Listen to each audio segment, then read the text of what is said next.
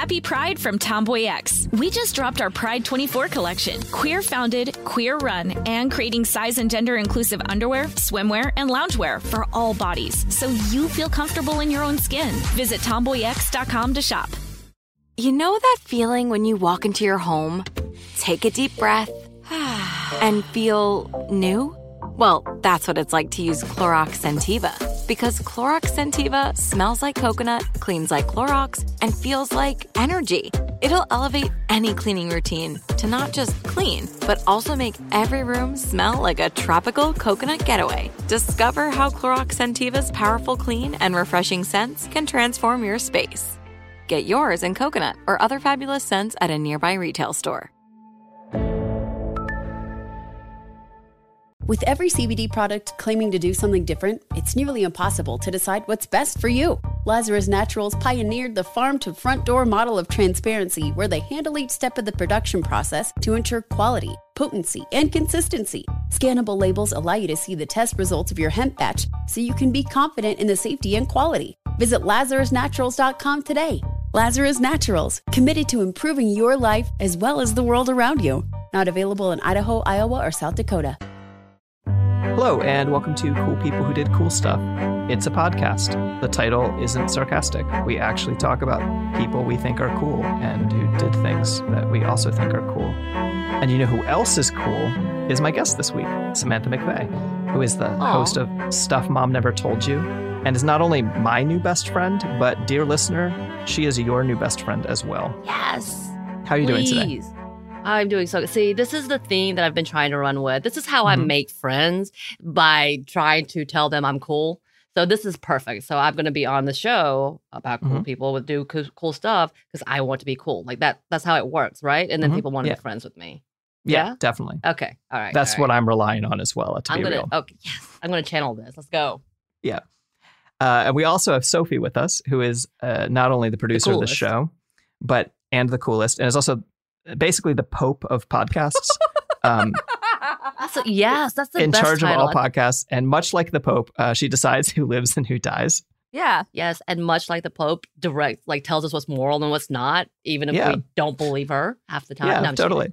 And then we just act on whatever Sophie says instead of actually listening to our own. Sorry, we painted you into a corner here, Sophie. I know. Let's just move on. I was going to say, I too like fun hats.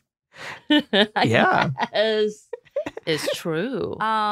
It's true. You do. Yeah, but it's not about me. Let's go. Okay. So today we're doing part 2 of our 2-part series on the Jane Collective, who are a badass crew of underground abortionists in pre-Roe v. Wade Chicago. And this episode will make approximately 0 sense if you don't go back and listen to part 1. So go listen to part 1. We'll wait. Okay. So Jane, offering abortions, no longer reliant on crime guy Nick Mike, but are doing it themselves. Mike Nick. Yeah, Mike Nick, sorry. And I'm just making sure we have both versions in so that we are correct. But we did forget the title Sexy. So Sexy Mike Nick, Sexy Nick Mike. Right, just totally. Mm-hmm. Yeah, that is the title of obviously. Yeah. Okay, so Jane is offering abortions for every trimester. And this is really not how to DIY an abortion podcast, although if those exist, you should go listen to them. But this is not one of them. And the techniques I'm going to be talking about are 50 years old and are transmitted through me, who is an absolute layperson who doesn't have a uterus and is completely grossed out by the idea of the inside of my own body. If I go to a training about how to apply a tourniquet, what I do is I pretend like I'm not there and then learn the information. So just keep all of that in mind. Many things. Pretend like you're not there and just learn. Yeah, exactly. And but it feels important to me to understand some of the ways that people have historically and contemporarily go about ending unwanted pregnancies. For some weird reason, it just seems really important right now. It's hard to say why. As a person in Georgia with many laws afloating, I don't either. Yeah, it's so weird. It's just something in the air. I don't know. And one thing I talked to when I was talking through this show with one of my friends who's a reproductive rights justice activist person, all of those words in the proper order. One of the things that they were pointing out is that it's important not to present this dark age before Roe v. Wade legal abortion access matters and we need to defend that. But we need to like soberly recognize that people can and have learned how to take care of not just their own health, but like on a community level and on a real level, so that people recognize that they do have real options if we lose Roe v. Wade, right? So that it's not like your only option is to go to someone who's really sketchy, because we need to instead fight to make sure that that doesn't become the case. So when Jane started, they were mostly doing a style of abortion called dilation and curettage, or a D&C, especially for first trimester abortions. And what they do is they injected a local anesthetic, and then they scrape the walls of the uterus with a loop-shaped instrument called a curette. And they then provided pills and injections to stop infection and bleeding. And they recommended a gynecologist, or they recommended getting a gynecological checkup. And if you didn't have one, they recommended you one. And D&C, at least as it was performed originally, is a fairly dangerous procedure. It's not a bad procedure. It's important that people be able to do this, but it involves sharp objects in sensitive areas. And Jane was really fucking good at it.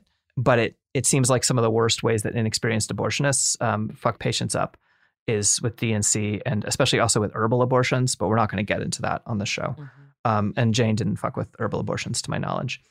D&C is still used today, although the term has a wider usage now, basically to include things other than a sharp curette. They like suction curettes, vacuum aspiration, as it's sometimes called, where they vacuum things out instead of scraping them out. But to tell you about vacuum aspiration, I get to tell you about a bunch of other really cool people. Let's go with people who are complicated who did cool things for some of these people, instead of people who I want to blanketly tell you are cool. Because Harvey Karman was not an MD. Some reports claim that he has a psychology doctorate, so he was technically a doctor. Others claim that he just had a master's degree in theater. And while that is vastly different. Yeah, it is. It is. He might have had both. He might have later gone back and got a degree in psychology. I don't know. Okay. When he was still a student, he was practicing abortion in California, and one of his patients died. And he served 2.5 years in prison for it. And I literally don't have a means by which to judge whether or not he was a responsible practitioner who happened to lose a patient due to the circumstances that he was forced into by criminalization, or whether he was a sketchy, fucking shitty abortionist. I literally don't have a way to at least my information gathering powers did not answer this. But he was an innovator, and which really doesn't answer the question of whether or not he was responsible or ethical, because just because you want to try new shit doesn't necessarily make it good. Right. It's kind of like when doctors were practicing curing hysteria on women, and we know what that led to. Right. Totally.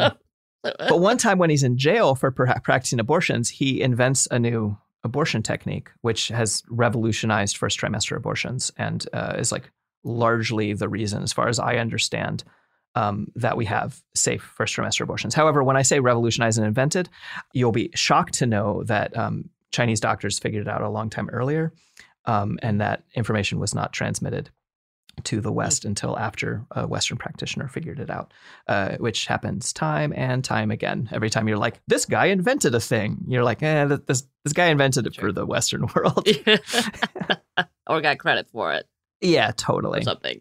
But he invented something called the Karman cannula, which is a flexible curette, and it basically allows vacuum aspiration. It allows the idea of using, in this case, originally a syringe, to suck things out with a flexible tube instead of using a sharp, curette. And it dramatically reduces the risk of perforating the uterus, and it reduces the need for anesthesia to relax the cervix. And it's just a fucking flexible tube as far as I can tell. And it gets called vacuum aspiration, or the non-medical term, and I'm going to talk about this in a little bit, is called menstrual extraction. The former, as best as I understand it, is like the medical name, and the latter is its demedicalized name used in different people, by two women who immediately took upon his concept and improved upon it.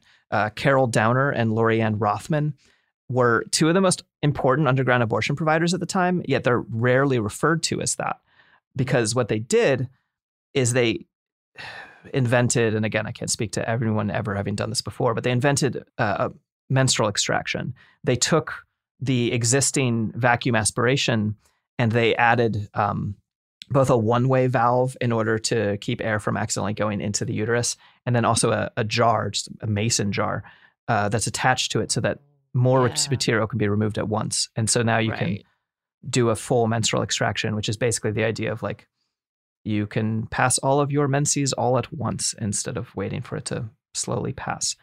And what happens when you do that is if you happen to be pregnant with a first trimester abortion, you are suddenly no longer pregnant. Okay. And they didn't like advertise this as an abortion technique because that would have been illegal. Instead, they were like, oh, groups of women could just all get together and provide this service for each other, because it actually takes multiple people to use this device. You can't necessarily self-administer it, just because of angles and shit. Right. I don't know. And to be frank, I had never heard of this, and about half of the people I've talked to who have uteruses had heard of this, and half of them hadn't. And I don't know whether my sample size. So I've seen them, like not in person. Like I've seen the pictures of them. So as you're describing, I'm like, oh yeah. Okay, I get it. I get it. Yep. Yeah, and it gets called, their invention is called a DEL-M, DEL space EM, in case you all want to go look up how to do this kind of interesting thing. In 1971, they invent this thing, and then they downplay the abortion side of it, but they go to the National Organization Conference of Women, the NOW conference in California in 1971, so they can announce this invention to the world. And they were like, hell yeah, everyone's going to love this. But instead, the NOW organizers were like, this is a little bit much for a booth. I don't think you can have a booth for an abortion here. And they're like, what? It's for menstrual extraction. Now I'm putting words in their mouth. But and so they put up flyers saying, hey, come to our hotel room and we'll show you how to use this device. And everyone fucking loved it, right? Because it fucking ruled. And so they gathered this list of names and they went on this Greyhound tour across the country giving presentations about the DEL-M. And I just love how like scrappy it is that they like invent this thing that involves mason jars and they don't have a car. So they just like, again, I mean, maybe they had a car, but they go on a Greyhound tour. And that rules. And Lorraine has a quote from 2002 that sums up the sort of demedicalization approach that was popular with a lot of the underground abortion access people before 1973. What did women do before there were doctors? Let's stop the humiliation of trying to persuade the powers that be to legalize abortion. Let's just take back the technology, the tools, the skills, and the information to perform early abortions and be in charge of our own reproduction. And once again, you'll be shocked to know that this device is having something of a comeback in the modern era. And so Jane didn't use the DEL-M specifically, as far as I can tell, but they did use the Karman cannula extensively. And I think generally in combination with vacuum aspiration. They also, and this gets into the sketchier side of some of it, they used another one of Karman's inventions that was a lot less successful. They used something called the supercoil. I'm actually curious, have you heard of this? I'm trying to figure out how known this is. And I don't think so, but it's one of those I'm like, as you describe it, I may know of it. Totally. I'm not trying to put you on the spot. Yeah, I'm trying to just be like... No. Yeah, because I'm sitting here like, okay, we've gotten through several devices and I think I'm glazed up. But yeah, keep going. No. Let me see. So the supercoil is not around today because it is a bad idea as far as I can tell. And it was meant to revolutionize second trimester abortion. Basically, he was like, I have revolutionized first trimester abortion and made it easier for lay people to do it. Now I want to revolutionize second trimester abortion. And so the supercoil involves coiling up like tightly coiled plastic rings, basically attached to a string that are inserted into the uterus and then left to expand so that they can be pulled out and then clear out the area as they, causing the... I did not know what this is. This is horrifying, though. Yeah. I feel like I've had... Sophie, so my last interaction with Robert and Sophie was them talking about a birth control that attached itself and tore out people's uterus. So this is amazing. I feel like we've come full circle. We definitely have come full circle. But that thing on that episode with Robert was like one of the...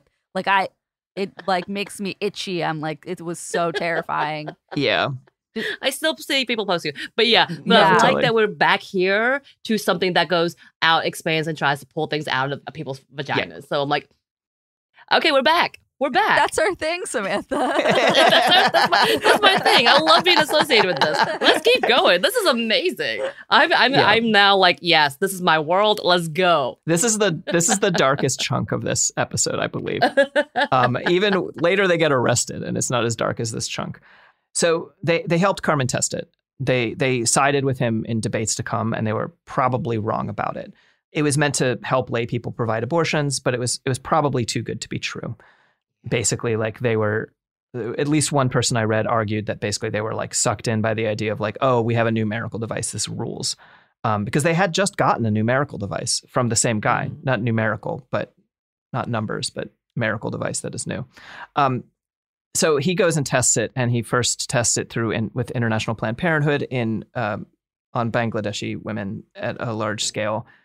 And I'm not aware of it killing anyone, but it did not do incredibly well. And there were a lot of complications. I was going to say, it sounds like it could cause permanent damage. Yes. Which is kind of the horror stories people tell that are anti-choice about the permanent damage. And this seems to follow suit. Because I can't imagine something just at that point in time being like, oh, it's self-working. It just expands and grabs the right things. But doesn't. But doesn't. Yeah, exactly.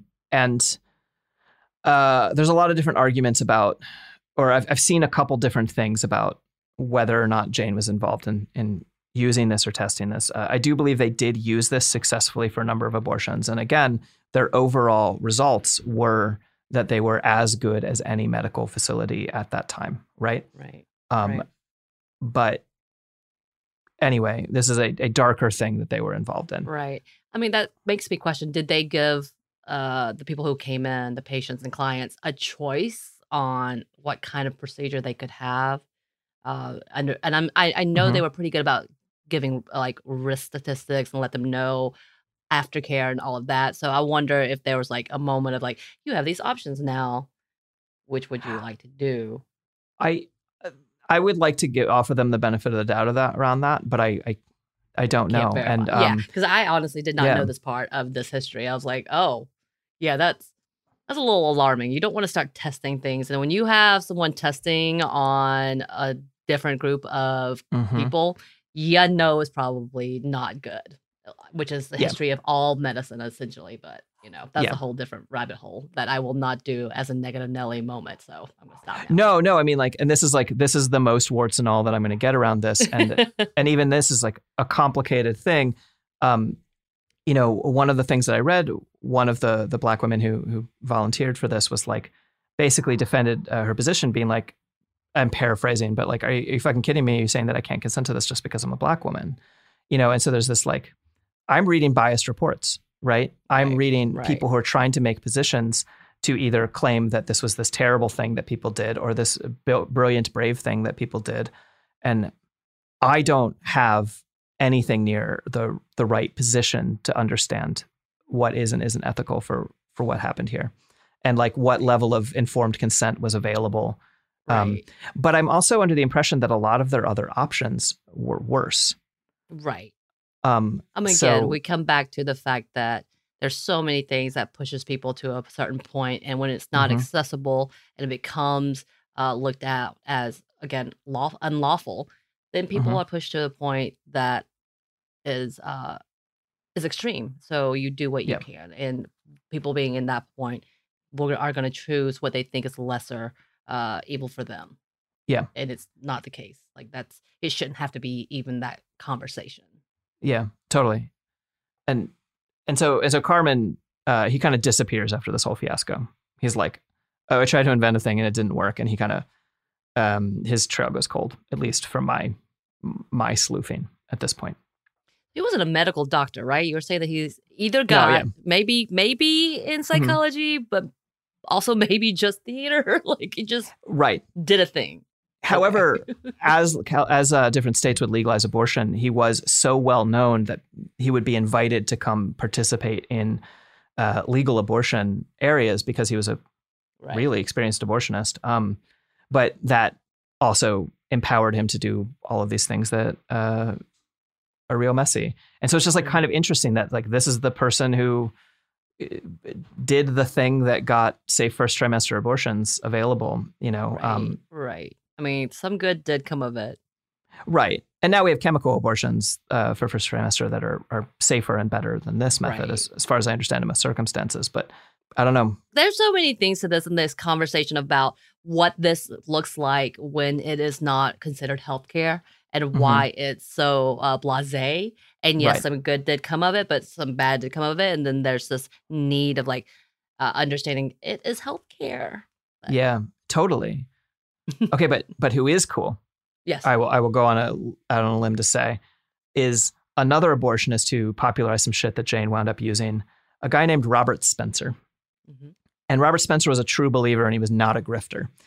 He was a doctor, an actual medical doctor, in the coal fields in Ashland, Pennsylvania.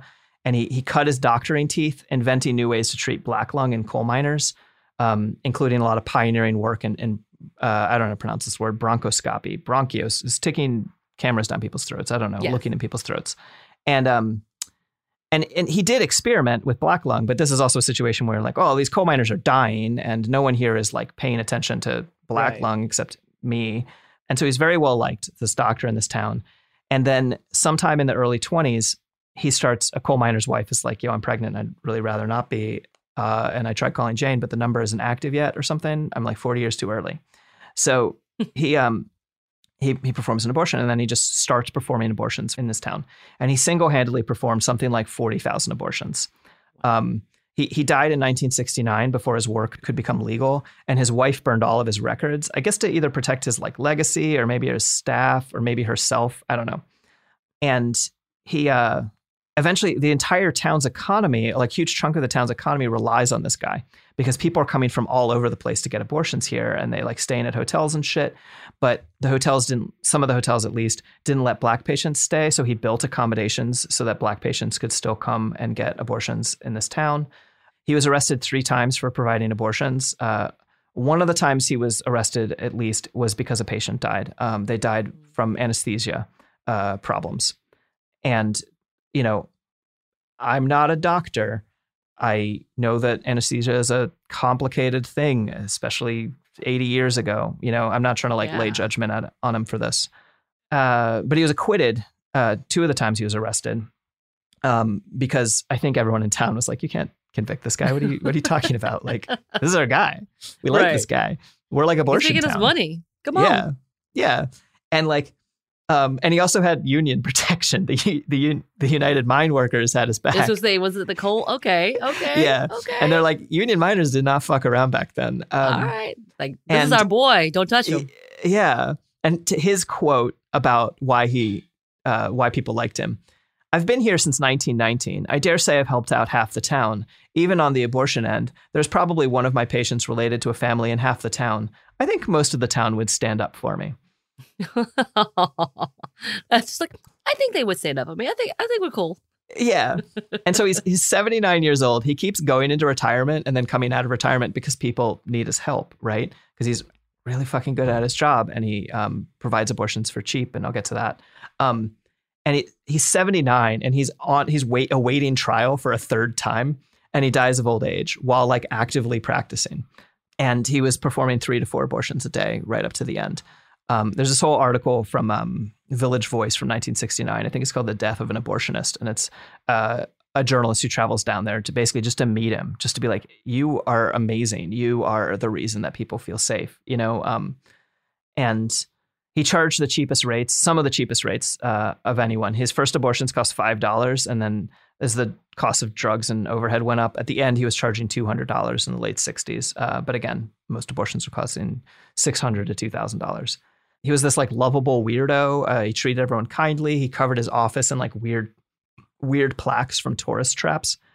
And the Village Voice journalist who showed up, she asks him why did you perform abortions when the people first asked you? And he said, because I could see their point of view. Mm-hmm. And I love that as an answer, just basic human empathy. And his name never really appeared until he died. His name didn't really appear much in print. I think one place doxed him or whatever, but he was always just printed as the legendary Dr. S. And and he popularized a technique or using something called, I don't know how to pronounce this word, Lundbeck's paste, to help dilate the cervix. It's like a soft soap. Is not currently in use. But Jane used it and was very glad for it. It helped make their whole anesthesia process much safer. And I don't know whether they made their own or got it from Robert Spencer, because Robert Spencer was making his own because it was no longer commercially available. I don't know.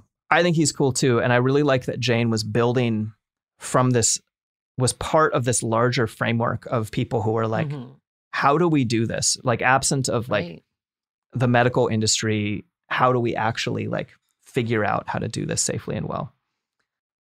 Right. Actually caring about their patients. That's revolutionary. Yeah, totally. God, I wish that revolution had stuck. Yeah.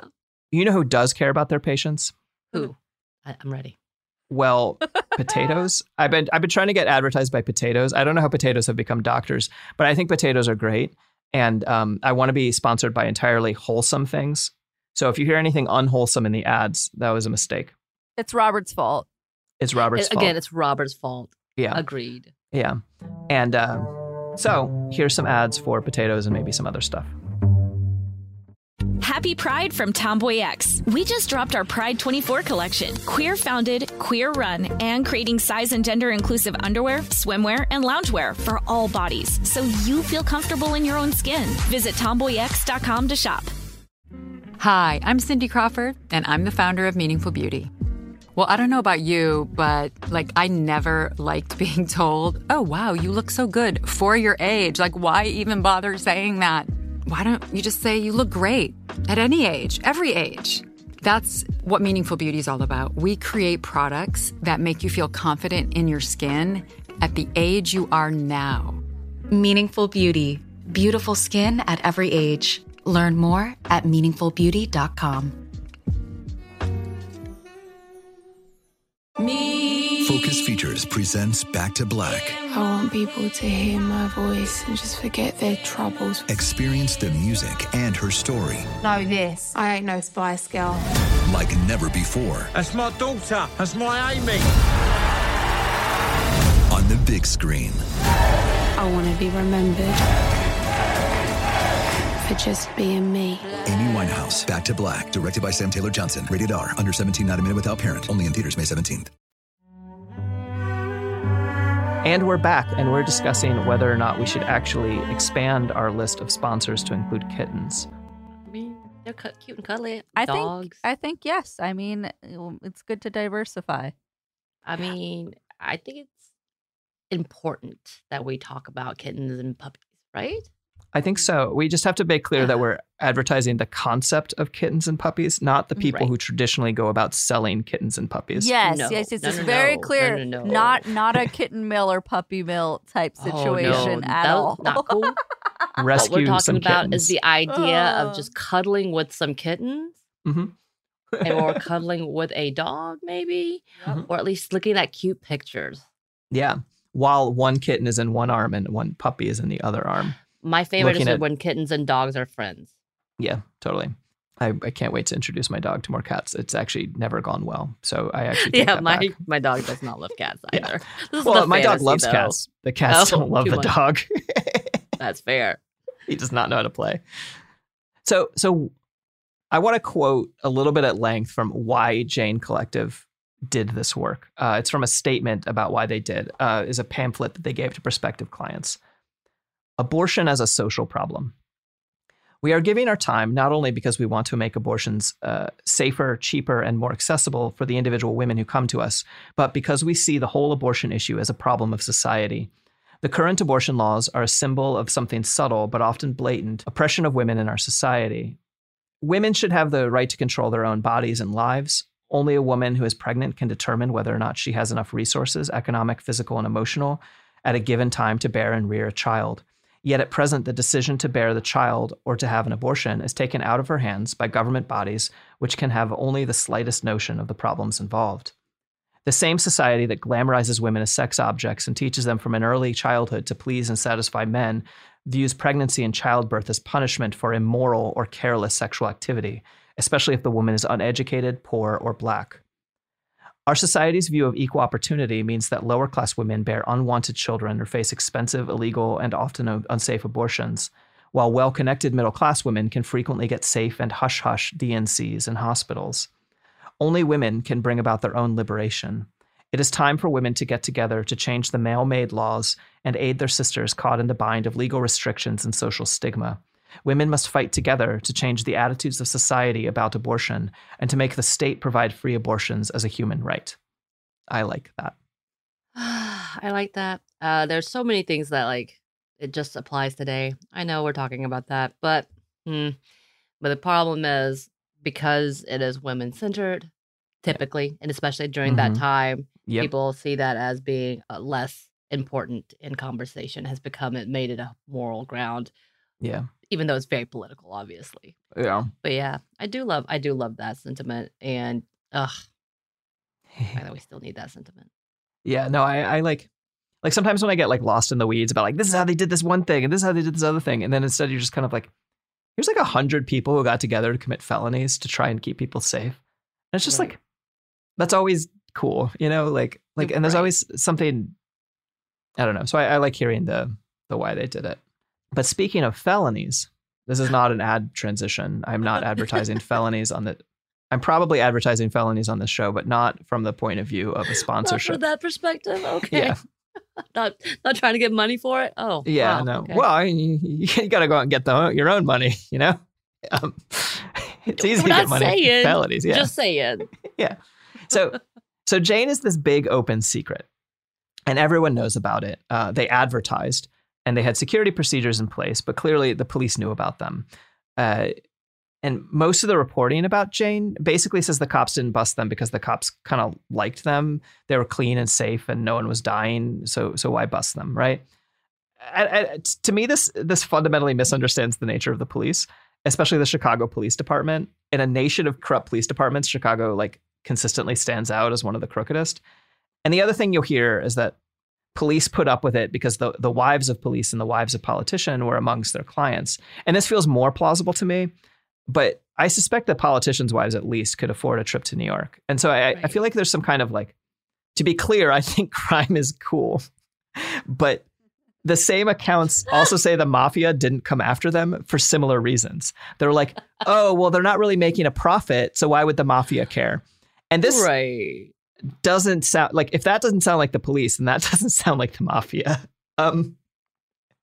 So this is amazing. All of this moment is amazing. Thank you, Marla. Yeah. I'm enjoying this entire thing. All right, cool. The other part to this is because they don't see this as an issue for them. Because at that point in time, I think majority of the police were men. Yeah. Just speaking. So since it was a woman's thing, it's also kind of like same level of like not talking about periods and being shameful about women's bodies. So it was that's like a good point. We're gonna pretend like you don't exist because it's easier for us to icky, even though. And to be frank, the majority of the times, kind of like today when we talk about abortion and abortion rights and abortion being healthcare, men typically outside of the morally loud, like this isn't just whatever, just don't care because it has nothing to do with them and it's just gross and it's like, it's women's issues. So we'd rather just ignore it and doesn't think it's necessarily important. Of course, we've got the religious bits, but No, this is actually that helps sell me on it better because like all I can see, I am again really not trying to accuse anyone who might be alive of any kind of crime, but it seems like the mafia might have been getting a share out of this. I don't know. Again, like no judgment of whatever people need to do to keep their shit running. But yeah, because everyone knows about this and no one's doing anything about it. But the thing you're saying also about like basically people being like, we're just not going to fucking touch it is also completely possible. Right. And then the way it all falls apart, well, it doesn't actually really fall apart. The way that some people get in trouble can be told a couple different ways. I've run across one probable story and then one maybe story. One day in 1973, a Catholic woman comes to get an abortion. And at the time, Behind the Bastards did a better podcast about this, and I don't remember exactly when the Protestants started caring about abortion, but for a while, like only the Catholics cared. Catholic woman comes in to get an abortion, and she was of mixed minds about the whole thing. A Jane volunteer named Jeannie Galitzer-Levy spends a long time talking with her about it and like counseling her. And later, she's really bitter about the long time she spent talking to her about it. Her sister-in-law, the patient's sister-in-law, was there with her, and her sister-in-law called them in. And what I've heard is that she didn't call them into the police station, like in the district where they were like seen as friendly, but instead called them into a different district. And so suddenly bad things happen. But that's the story I hear most often told. Another account is that the anti-abortion lobby was trying to get some arrests in to do some damage on the legal front because Supreme Court was about to see Roe v. Wade, and which, spoiler alert, legalized abortion federally across the U.S. in a 7-2 ruling. So maybe someone wanted to get some abortionists on trial in a hurry. And then there's a third story, which comes from the person who's very critical of the supercoil testing, that the bust happened on a day that they were planning on doing supercoil testing, and that it was like related to all of that. I tend to believe the Catholic story best, but I feel like there's something. I actually don't believe any of these stories, frankly. That's what I don't know what it is. Yeah, we just know that they got raided, and we don't know how it began. But yeah, it could be any of the stories. But that's the one I had heard too, is the Catholic, two Catholic women had reported them. But any physical reason, again, it was coincidentally around, and I will use air quotes more coincidentally, around Roe versus Wade and the big backlash and back and forth and the controversy with that. So yeah, I'm with you. Yeah, I think I would put the most likely is the combination of the first two things, is the Catholic women and the and some people trying to get some shit going on. I don't know, but yeah, they get raided. On May 3rd, 1972, Jeannie is working at the front, and she's caring for 3 children left behind by a patient when she hears a knock at the door. She thought it was another Jane who had just like dropped off some snacks, come back to drop off more snacks, or maybe forgot something or something. And instead it was cops, really, really tall cops. Jeannie is like, let them in, and told everyone in the waiting room, these are the police. You don't have to tell them anything. And then Jeannie, describing the event, says, they were really tall. Really weird. I developed this whole theory. I love crackpot theories. I intend to be a crackpot when I grow up. This is Jeannie, not me. Although it is also true of me. I love crackpot theories. You were talking about yourself. No, I know. Yeah, no, this is still even quote. Better. Yeah, yeah. Quote, I intend to be a crackpot when I grow up. My theory is that you had to be really tall to be a homicide cop. These were homicide cops because abortion was a homicide, and they were homicide cops who hated being there. You know, it's not easy to make homicide detective. You have to be really good. It's not even political, like taking the sergeant's exam. You have to really do something, and they do it because they want to. And by and large, what they do is track people down who kill other people, and they think of themselves as good guys, and they hated being there. This was not their kind of crime. End quote. That is an interesting theory. I really like, there's so many observations about just the male appearance that these characters are. So I like that they're all tall, very tall. I want to know how tall she is, though. I know, right? all the cops are like 5'7", you know, like, right? 5'8", average, but they're tall because I'm 4'11". Okay, yeah, totally. Or maybe they like sent their 3 people who are, 6'6" over to go arrest everyone. And so they detain everyone at the front and they start asking everyone questions. And the way they figured out who the Janes were, apparently, is that when they asked the Janes questions, the Janes refused to answer. And while this did get them separated out for arrest, it probably saved them later in court, or at least it was very helpful in court. Their lawyer later thanked them, was like, I'm so glad you all didn't say anything. Right. And patients, though, were asked all kinds of questions, and they largely answered. One question that left the cops completely confused was they kept asking how much the Janes charged, and everyone gave wildly different answers. The police came, I guess, maybe expecting a mafia-style for-profit enterprise, and they didn't find one. And at the same time, the cops arrive at the place and arrest everyone there. And apparently they showed up and they were like, where are all the men, though? Who's doing the abortions? Right. And so I guess they actually really didn't know Jane inside and out, if they think all these things. And so at least they probably weren't infiltrated, right? If this is what the cops think. True. And no spies. Yeah. I tend to think that like the cops know everything, right? Because we talk about how we live in a panopticon and we're all being studied all the time or whatever. Yeah. And then like every now and then the cops are just like, they don't know shit. I want to tell a completely off-base story about all of this, right? One time my friend was being investigated as the leader of international anarchism by the feds. And never mind. I'm not going to tell that story. Okay, so there's so many levels of understanding why I'm like, yeah, I have a cookie cutter vanilla life, and I'm really sad that I'm not a part of this. I don't want to be investigated because I do not have the anxiety to go through an investigation. But just knowing someone, I'm like, yeah, hell yeah, they are. Yeah, well, the spoiler alert, there is no leader of international anarchism. It goes against the whole idea. And eventually the feds figured that out. But the more personal details about it, I'm not going to get into. You're not going to do that? Okay. Yeah. But so they're all thrown into paddy wagons. They're taken off to jail. And Jeannie says that when they were taken off to jail in the paddy wagon, all the other women in the paddy wagon were sex workers who kept everyone in good spirits by just like telling fun, horrible stories about their lives or whatever. And I really like that they were there to keep everyone's spirits up. And then in the paddy wagon, the Janes all pulled out all the index cards with all of the patient info and shit, and they ripped them up into little pieces, passed them out, and ate them, which is great. Badass. And they only spent one night in jail, probably because they're middle-class white women. One of them, I think one of them, who was a nursing mother, was let go that night because she had to go home and feed her kids. And Jeannie talks about how the cops like treated them all well as fellow middle-class white people while being rude to any of the patients who ended up in jail and all the other people and all the other women in jail, which, yeah, I guess doesn't really surprise anyone who's listening to this. Yeah. But in jail, the only food they got offered was bologna sandwiches, which Jeannie couldn't eat, presumably because she was vegetarian. And the reason that I include this is because one time I was arrested at this anti-IMF demonstration in DC 30 years after all this shit in 2002. And they gave us all bologna sandwiches. And we all just like sat there and like laughed at our bologna sandwiches because we were all fucking like vegans and vegetarians and shit. And we're like, what are we going to do with this? And it was mostly a bad experience, but I was only in jail for like 36 hours, possibly because I'm middle class and white. And I don't know. So I didn't get to eat in jail and it sucked. But whatever. I just like that this has been like a true thing forever, is that like when hippies and activists and shit get arrested, they're like, what the fuck am I going to do with this bologna sandwich? Yeah. So they get let out on bail and they're each facing 110 years because 11 counts of homicide and conspiracy to commit homicide in the case that will be known as the Abortion 7. And at least according to Jeannie, Jane kind of distances themselves at this point from them. And they, I guess, like as like they were like, oh, it's a strategic necessity, we're going to keep going. And Jane did keep going while the trial was ongoing.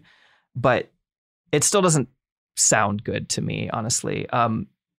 And Jeannie at least felt really betrayed, according to the interview I read with her. The rest of the feminist movement kind of, though, had her back. There was a defense committee formed with the sick name of the Abortion Task Force, the ATF. And several of the arrestees were part of an organization called La Leche League, which was a pro-nursing organization. Nursing, I guess, was out of style at the time. And La Leche League had their back, which fucking rules, that the Mothers Association was like, yeah, of course we're defending these abortionists, you know? And I don't really know what the distancing looked like, because several of the Abortion 7 actually went back to work for Jane while they were out on bail, which is also fucking badass. And they spent a while finding a lawyer. Most of the lawyers they found were terrible. One guy was very movement focused and wanted them to basically go to prison, was like, yeah, you're going to be martyrs for the cause, you know? And they were like, we don't like that very much. This is not actually our plan. And so finally they settled on Joanne Wolfson, who one account calls the Queen of the Hopeless. And she once ran away from home to join the circus and like work with elephants and shit. Okay, so her brother was an attorney too, who once got sentenced to 70 years in prison in 1985 after pleading guilty to racketeering in an anti-corruption case in Chicago that saw a fuck ton of the judges, lawyers, and cops sent away for organized crime shit. So okay, mafia and corruption shit just runs deep in Chicago. Everywhere. Yes, of course. Anyway, so this is their lawyer, and she is what I do know about her, she was the right lawyer for the job, and she rules. She saw Roe v. Wade on the horizon, and she was like, all right, here's the plan. Let's delay this shit as long as possible.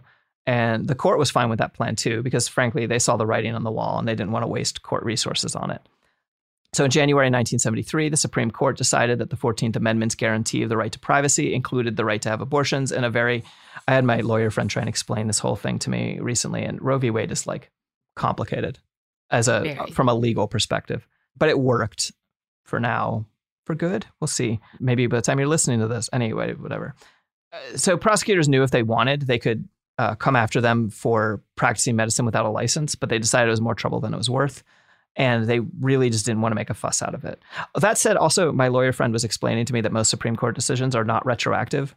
But basically, they're like, this shit, as far as I can tell, they're like, this shit is way too political. We don't want to fucking touch this case. So they cut a deal. We don't charge you with practicing medicine without a license. You don't ask for your medical equipment back. And the Jane 7 said, oh my God, yes, please. They took their deal and the charges were dropped. The end of Jane. That's the name of my little section in the script. Roe v. Wade fucking rules. And I don't want to pretend like it doesn't. The fact that it's under threat is fucking bad.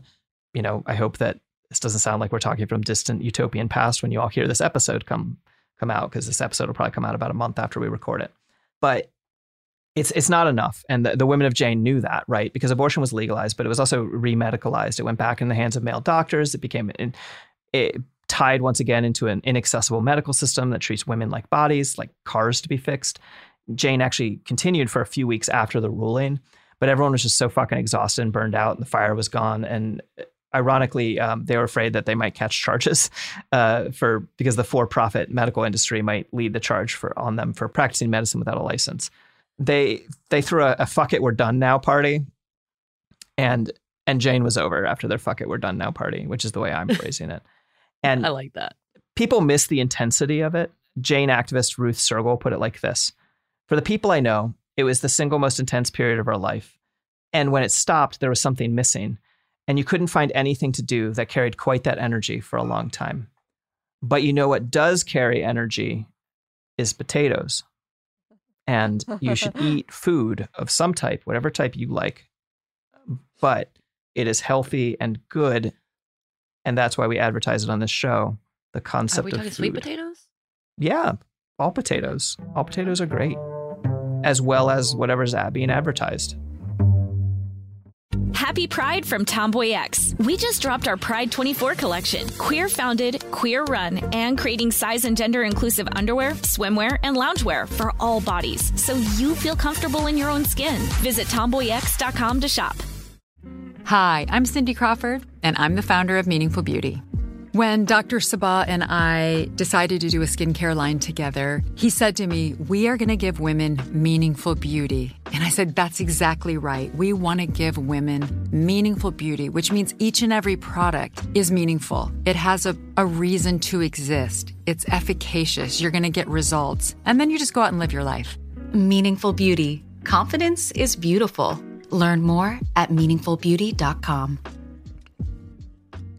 Focus Features presents Back to Black. I want people to hear my voice and just forget their troubles. Experience the music and her story. Know this, I ain't no Spice Girl.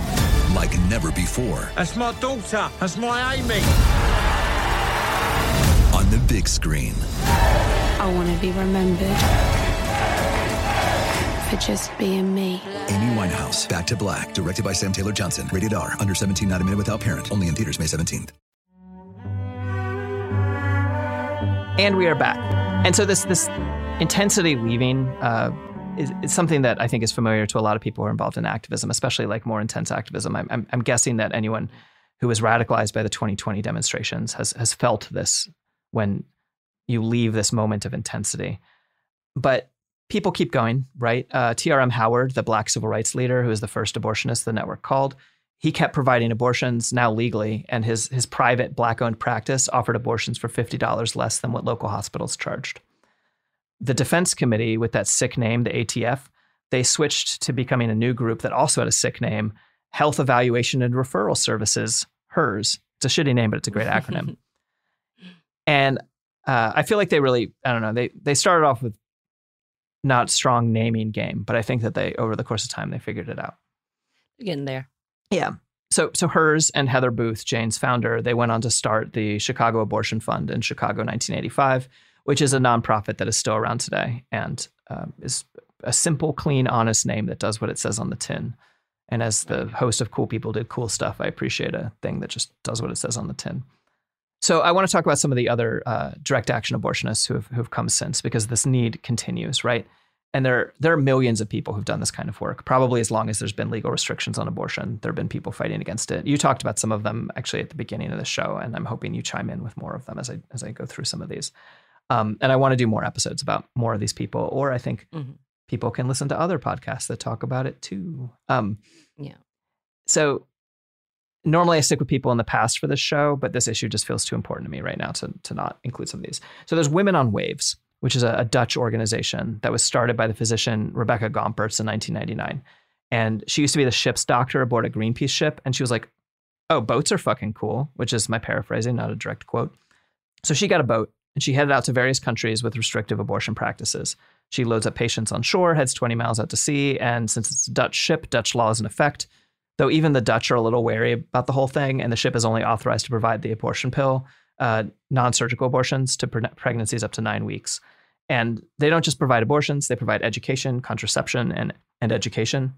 And the first place they go is Ireland, because you don't have to go very far from the Netherlands to go to a country that had terrible abortion laws in 2001.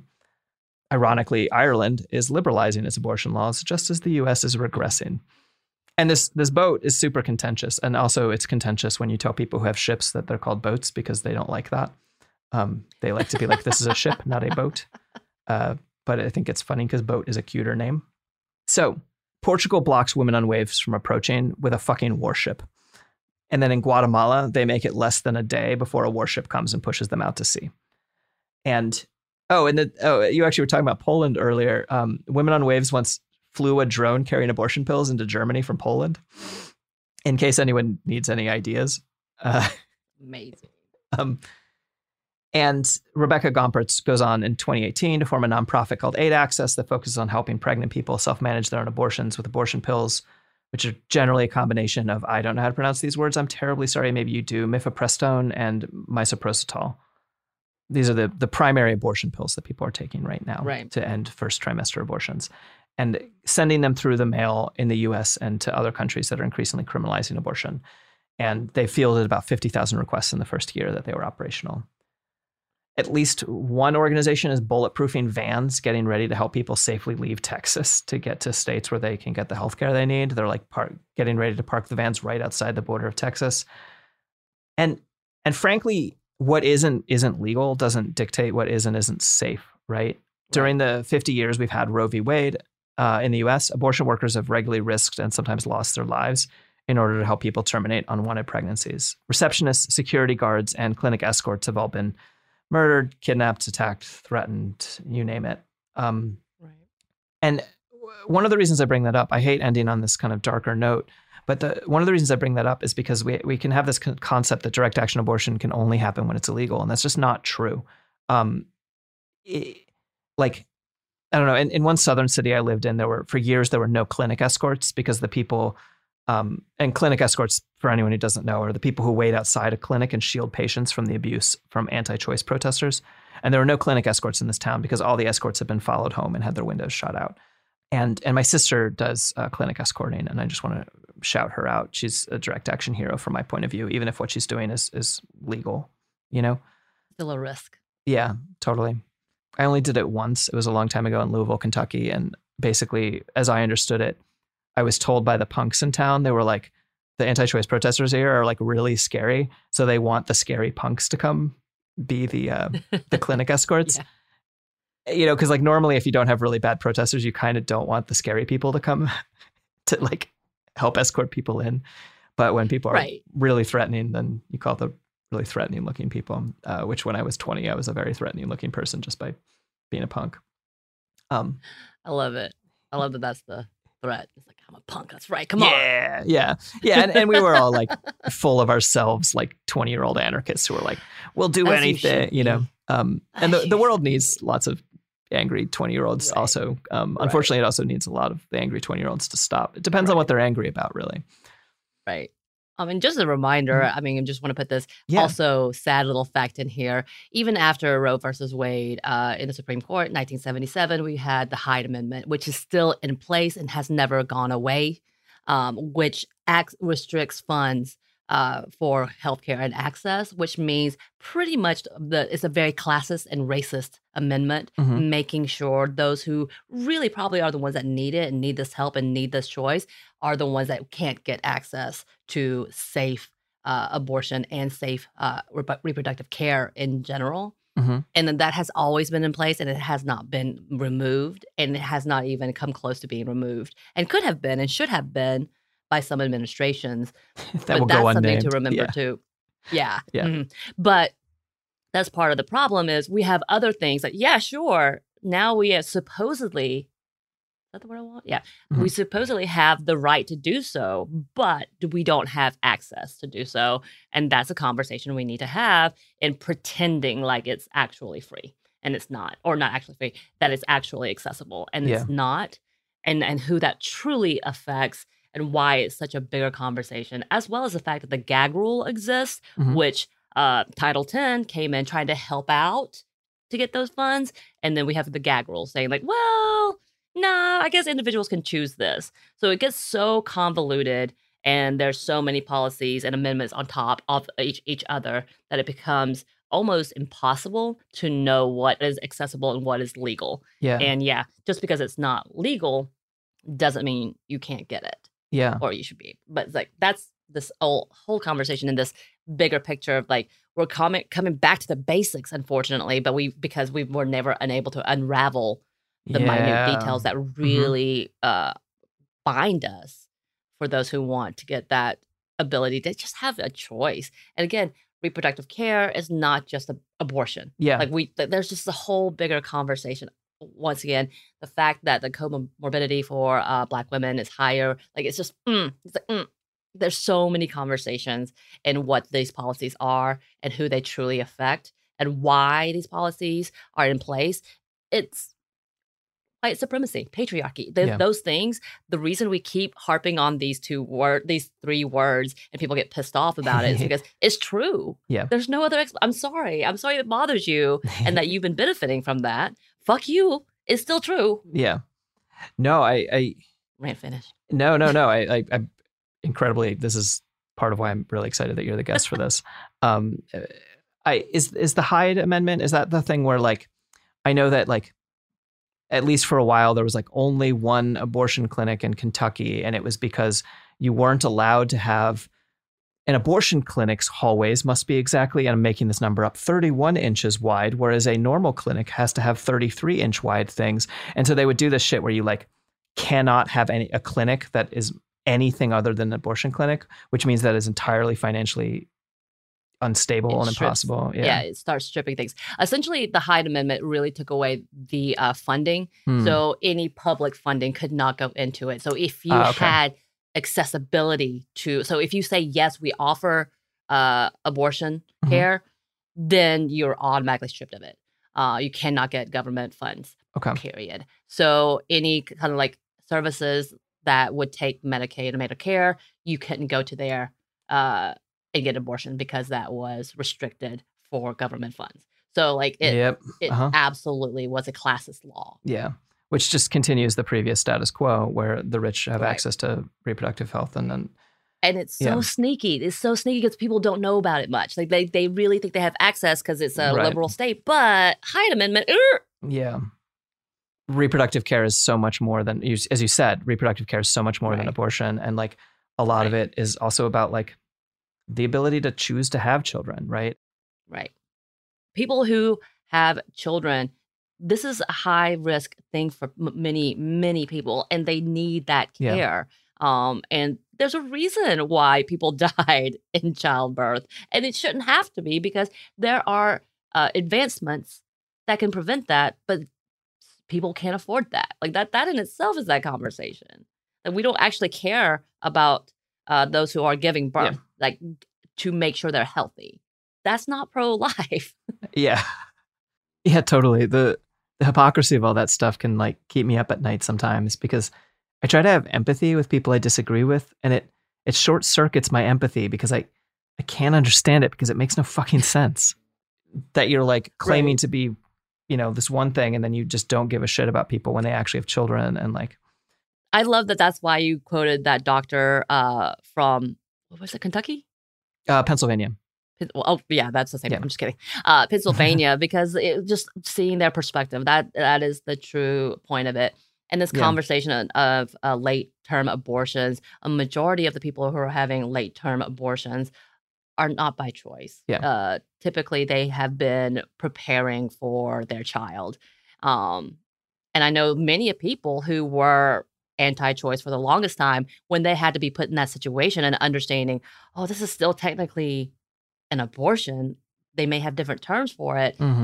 Realizing that, and then costing thousands and thousands and thousands of dollars, putting their lives at risk, coming back to being pro-choice, realizing what this conversation and what these types of laws really hurt and who they really hurt and how damaging it is. Because there's this mystic religious moral background that in order to demoralize and demonize those who even talk about it as an option. Yeah. The moral crusaders are just being used as useful idiots by people who want to do this other shit. And they like get people riled up into being like, this is what is moral. And you're like, okay. And you run off and go do the thing. And like, that's not what the people controlling those people don't give a shit about any of that stuff. This is not about that. Yeah. And you're being used. If you made it this far and you're a moral anti, you're just being warned them in the used. first episode. Yeah, we're on this length. Yeah. So, they know. Y'all know, right? But yes, thank you so much for bringing this, because I love talking about this history. I definitely learned more because I was like, what is that? Things I didn't want to know and things I do want to know. So thank you for giving me that blend. No, I was realizing, I was like, this is a thing that some people know a lot about and some people don't know about at all. And like, I'm really excited that more and more information is coming forward and people are becoming more and more aware about Jane Collective and all of the people who've done this kind of work, because because we fucking need it. And we've already said that a bunch of times on the show, but it feels worth repeating, is that like, we need to know that we can like be brave and do the right thing, right? And we need to know that the means by which to do it, do the right thing, we can have those means. We can figure that out. So yeah, well, thank you so much for coming on and being a guest. Having me. I have a new best friend. Yeah. Well, you have so many new best friends also, because all the listeners, but I want to be more of the best friend than them. Any plugs at the end here? Like I said on the last episode, which I hope you listened to and you stayed around for the second part, I'm on Stuff Mom Never Told You, a podcast with iHeartRadio. You can get it wherever you listen to your podcast. We are on Instagram and on Twitter. We don't type. This is how old I am. We don't post a lot. I don't type things on there a lot, but we're there and we love getting messages. I am also on the social medias. Obviously not very good at it on Instagram with McVeigh Sam, and Twitter, Sam McVeigh, because that's how creative I am. And you can see pictures of her dog. Yeah. Yes. That's pretty much all it is pictures of my dog. So if you like that, come on. Check it out. And then we'll be back next week on Monday and Wednesday. Right, Margaret? Yay. Forever. Talk to you all soon. Bye, everyone. Bye, listeners.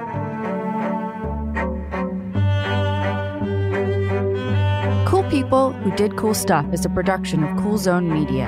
For more podcasts from Cool Zone Media, visit our website, coolzonemedia.com, or check us out on the iHeartRadio app, Apple Podcasts, or wherever you get your podcasts.